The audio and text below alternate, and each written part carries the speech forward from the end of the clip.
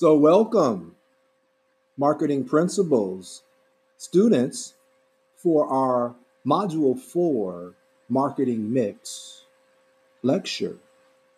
We will start with an overview of the marketing mix, and then we will proceed into the first and most important element, the product element, often called the brand, which of course includes both goods, tangible value, and services, intangible value.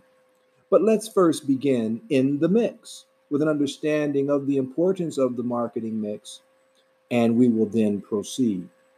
The marketing mix is often regarded as an analogy based on making a cake, as many of us, hopefully, as children, had the experience of licking the bowl when a relative was making cake mix. And that analogy of cake mix is intended for the marketing mix. The marketing mix is composed of four separate functional elements: product, place, promotion, and price, which, when managed skillfully, should be integrated like mixing batter, milk, eggs, and icing ultimately afterwards. And in that analogy, it is the product element that is the batter, the most important element. Without the batter, you do not have cake. But yet, the batter is supposed to be mixed seamlessly with the distribution element, or milk, and the value element, the egg. And ultimately, after the cake has been baked, what we taste first and what attracts us is the icing. And so the icing on the cake is analogous to the promotions element, or advertising, or image message. So this is a standard analogy to help students understand that we're not trying to put together functional elements for the market and consumer to perceive the different elements, but we are mixing together elements that will seamlessly interweave and intermix to provide a unified offering. And as you know, in marketing, our terminology for official concepts uses quite common language. So I will only use official terminology, even if it sounds common. And that other term, as you might know from your textbook, offering, is an official term for what we provide of value in the product element. So we are going to now move from the overview of the marketing mix, which presents a unified value, oftentimes referred to as the offering, and the most important element, as in the analogy of the cake mix, is the batter, and that batter is analogous to the product. That is the stuff, if you will, of value. I'm moving now as a audio narrative to your visual narrative of the PowerPoint slides for Chapter 10. And if you have those slides, or if you will view them shortly after listening to this podcast, or if you have viewed them shortly before, you will find most of the meaning in what I'm conveying to you by podcast, by combining what I say with the slides that you see, what we might call show and tell. And so the product concepts begin by overview of what is a product. And that starts with a definition. As you know, many of the chapters will begin with an overview, more general, and then we get into specific concepts. And what you should be doing, of course, as you're following the audio narrative and putting it with the visual narrative of the slides, you know the audio narrative is a recording, so the first time through may be good to look at your slides, but eventually it will be helpful to listen to the audio narrative of the podcast and look at your pool items to see which answers and explanations for the reasons for the answers you can derive from the podcast. But my intent is not to teach the test. That's your role, to study the test. My intent is to provide a lecture on the slides and the concepts with elaboration. So the definition of the term product, everything both favorable and unfavorable that a person receives in an exchange. So what you get is a level of value, and it includes some things that detract from the value. But all total, that is what we call the product, that which we receive in an exchange. It can be a tangible good, a service, or even an idea. And it can extend to things as large as a country. Countries are products. They are marketed all the time in tourism and for other policy reasons. And something as small as an atom, which of course is sold in laboratories to chemical companies and we don't even see. But a product, in essence, is everything that is exchanged for value. Eventually, what we are doing, as I mentioned earlier in the overview analogy of the marketing mix, is not simply developing products. Many companies fail because that is their emphasis.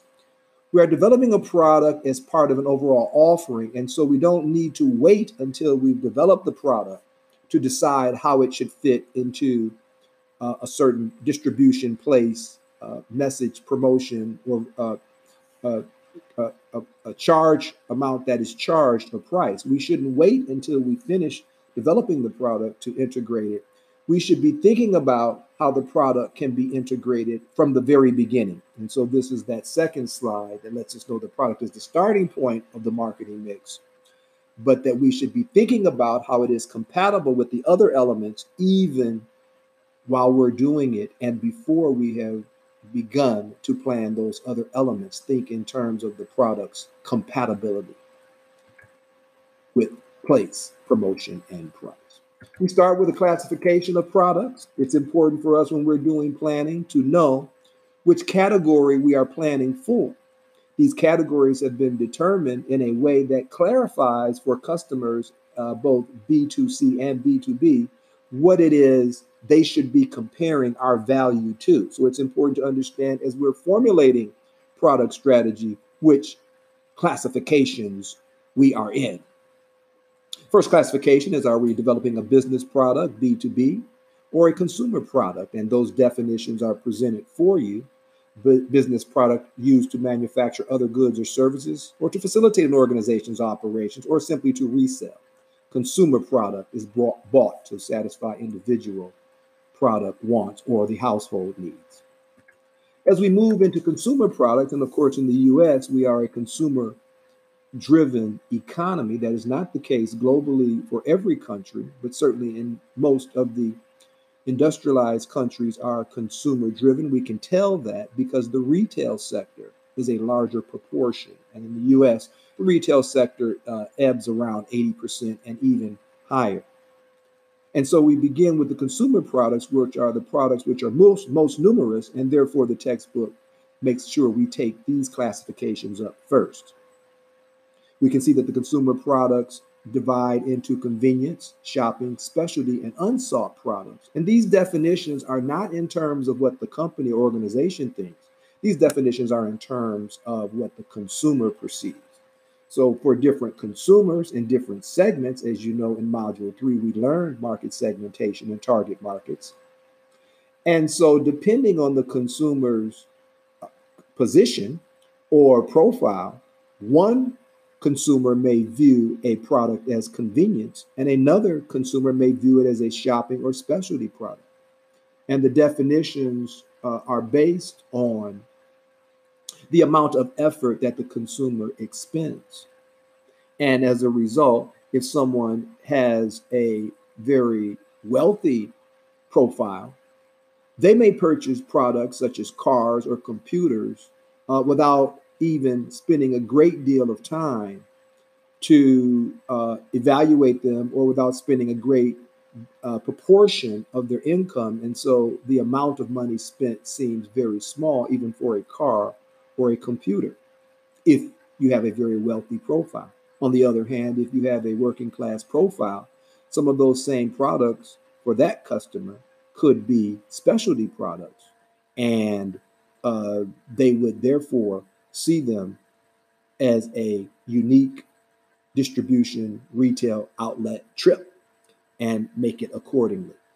So, although these definitions are ultimately from the customer's point of view, we do have certain guidelines from the supply or company's point of view as to what constitutes convenience shopping, specialty, or unsought. But ultimately, remember that these basic definitions that we will use to compose the product element strategy are always determined ultimately by the customer's perceptions. So, from the supply side, these convenience products can be described as relatively inexpensive and merit little shopping effort. So these are the things that, as we're putting it together, we decide, is our company producing products that are relatively inexpensive and merit little shopping effort? And if we do, we begin to say, well, we need to formulate a convenience product strategy. On the other hand, a shopping product, a product that requires comparison shopping, but is usually more expensive and found in fewer stores. And it's that indication that distinguishes a shopping product from convenience product, that you can look at it being offered in fewer stores. And that means it probably, if that's what you intend to produce and distribute in fewer stores, is a shopping product. A specialty product then is found in the fewest number of stores. Well, some might even regard that as exclusive. And then the unsought product, this is a category that for consumers, and again, it depends on each market, but for consumers, they really do not actively seek that product until a situation emerges. And in our present pandemic situation, we see a lot of these types of products coming to the fore. The unsought product would be ambulatory care, medical care, funeral care, even things such as replacing a home generator, heavy expenses that you don't plan on making, and then the condition or situation emerges and you have to seek that product that you ordinarily would not be seeking. On the other hand, the convenience shopping and specialty products are continuously shopped for. Then, as we move to the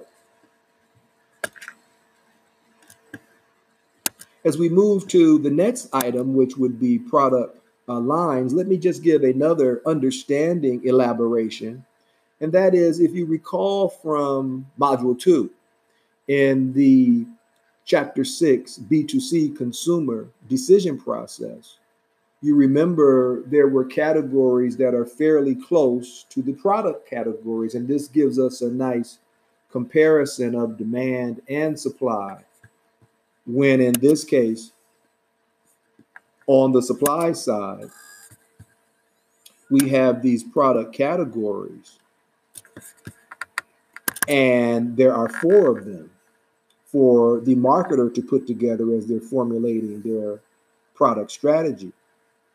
And then on the demand side, there are, for the individual consumer, similar categories that we recall from Module 2. And those strategies, or those categories, I should say, are the way in which the consumer makes their decisions. And the way in which those decisions are processed also depends on the effort expended. And we knew these as routine, limited, and extensive decision making. So if you were, for instance, to return to your slides, which you have on the consumer decision process, you would find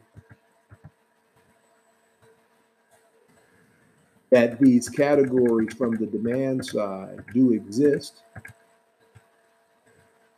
and again would be routine, similar to convenience from the marketer's product strategy side, limited, similar to shopping product from the marketer's product strategy side, and extensive decision making, which would correspond to specialty products on the product category side.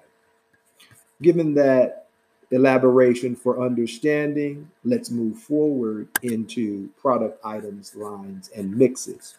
And as I'm moving forward, let me keep you mindful not just on my verbal narrative, but on the purpose for which you are listening, which is to perform well on the final exam.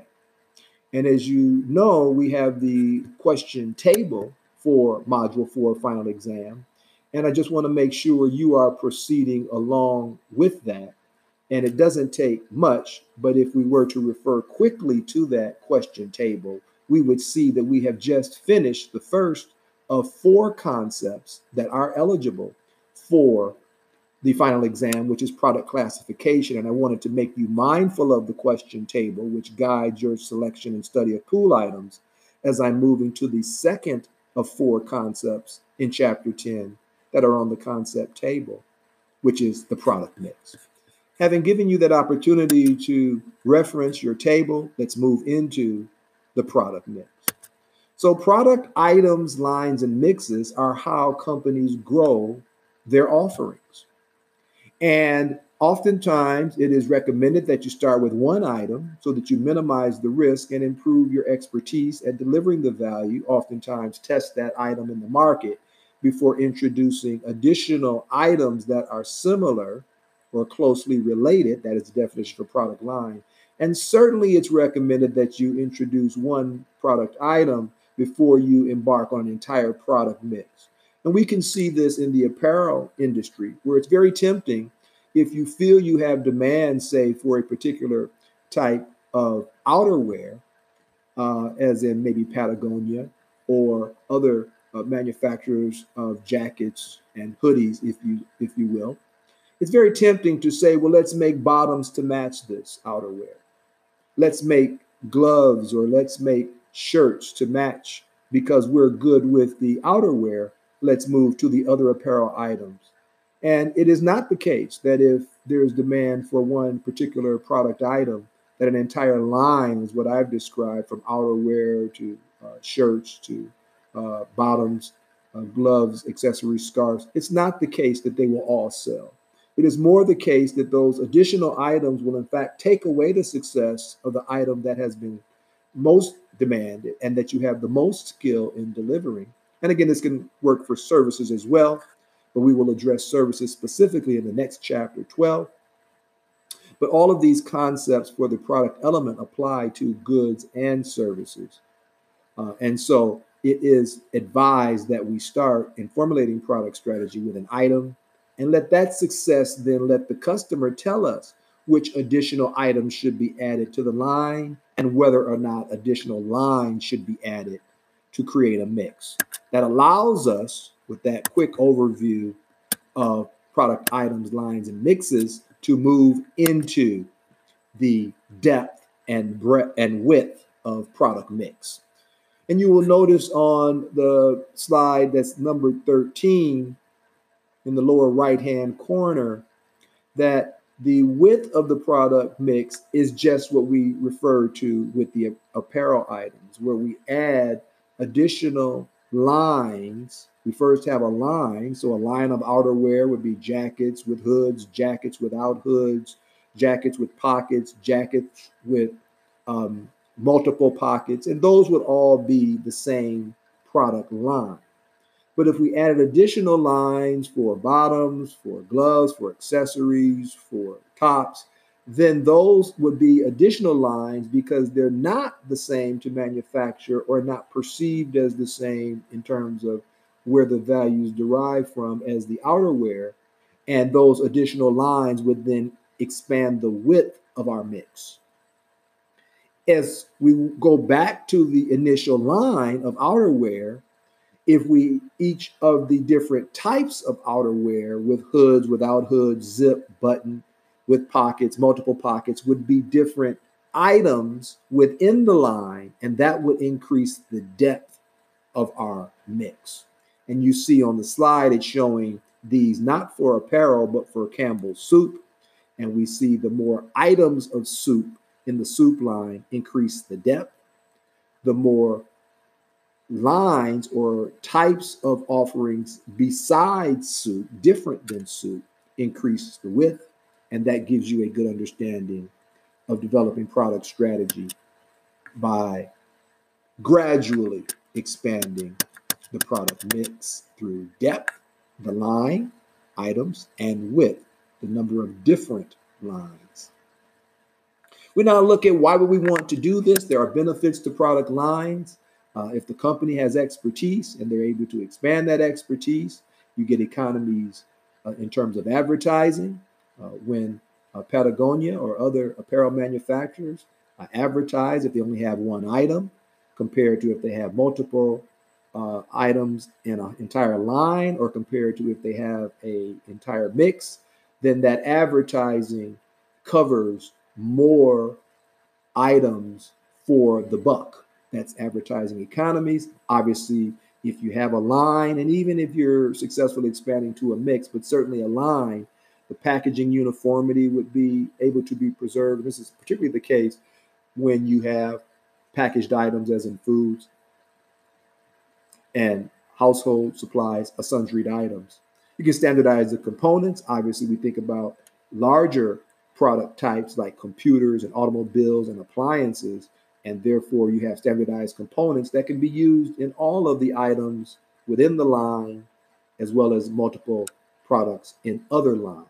And obviously, efficient sales and distribution. The sales force now is able to focus on the lines and the items within the line in the way that is most efficient for selling and delivering. And obviously, we can measure quality equivalently when we have an entire line. It's unlikely that if you are producing an entire line, that one of the items has high quality and another item has low quality. So the way in which they're produced, including services, allows for quality to be maintained consistently throughout the line or mix. We then understand that this is just conceptual and helps us to plan, and it's the market that determines success. And once the product line has entered the market, we will see from the customer's reaction which types of adjustments are required, whether we should eliminate certain items, add new items, modify the features of particular items, change the image, which would be product repositioning, or in fact, add new lines or contract, reduce lines. Those are the product line mix adjustments. Now, I think if you're following, we can see clearly that the product modifications that were talked about as one of the three types of adjustments is elaborated now to three particular types of product modifications: quality, function, and style. Then as we move to the second of the three types of adjustments, repositioning, we see on slide 17 that the repositioning may be done because you're targeting a different demographic, or the demographic of your geographic market has changed, become younger, become older, become more ethnically diverse, or other types of lifestyles. And you want to then have that product or a brand to fit the current market. And as a result, you may have to change the image to fit the current market away from what the image was when you first introduced the brand. Likewise, you need to do repositioning if it's not selling. If it's not selling, we don't beat our head up against a brick wall. We change. We follow the customer's lead. Declining sales is a signal from our customers that they don't like the image of our product. And then changes in the social environment also. One of the most notable, of course, is eco-sustainability, which has caused a numerous repositioning around eco-friendly products and branding across product and industry categories. But there are other changes in social environment as well. And as these happen, we want to reposition. The product line extension is talked about as the third adjustment. And of course, we are either adding additional products, or in some cases, adding an entire line. But in terms of the line extension, it's just adding additional items in the line. And we want to make sure if we're extending the line that we make sure to not overextend, because there's a process called cannibalization that will occur if you have too many items in your line and customers can't really distinguish the value. Eventually what they're going to be doing is leaving one of your items and purchasing another one. And this has happened and does happen routinely as you, I'm sure, shopping in the stores for things like laundry detergent, toothpaste, mouthwash. Some of the number of different items gets overtaxed, causes our minds to become overtaxed. And we simply will move from one of the items to another one. It's rare that when you overextend the line that you're actually getting customers who are not in your brand community to purchase new. And these are the symptoms that you've overextended when you're getting cannibalization and your resources are being wasted. You can go to reduce the line and be more effective. That then completes the second of 4 Chapter 10 product element strategy concepts, and we move with slide 19 into the third of 4 concepts, the one that we know and love so well and really makes the product element a powerful value conveyor, and that is branding. Branding, as we know, is something that we end up perceiving through communication. And so we're merely talking about the definitions and characteristics of the brand. The execution of brand strategy requires all of the other 4 marketing mix elements, the other 3, I should say. And specifically, the promotions and advertising element is a necessity for effective branding. And we understand that. So we are not completing brand strategy. We're merely defining and giving some structure in the product element for what will be completed in each of the other 3 of the 4 marketing mix elements. And so we see the definition for brand name, the part of the brand that can be spoken, including letters, words, and numbers. The brand mark, it cannot be spoken. It is a symbol, sometimes called the brand logo. We have brand equity, which is measured through the financial market success. And we have products that have achieved such strong brand equity as is measured by the value associated with the name itself, that these are called intangible value. And accountants keep track of these intangible values. And the most successful brands, the brand name's value is worth more than all of the money, equipment, people, and property combined. And these are well-known brand names that you know: Coca-Cola, McDonald's, and others. The name has so much value that the name itself is worth more financially than the rest of the company combined. That's high brand equity.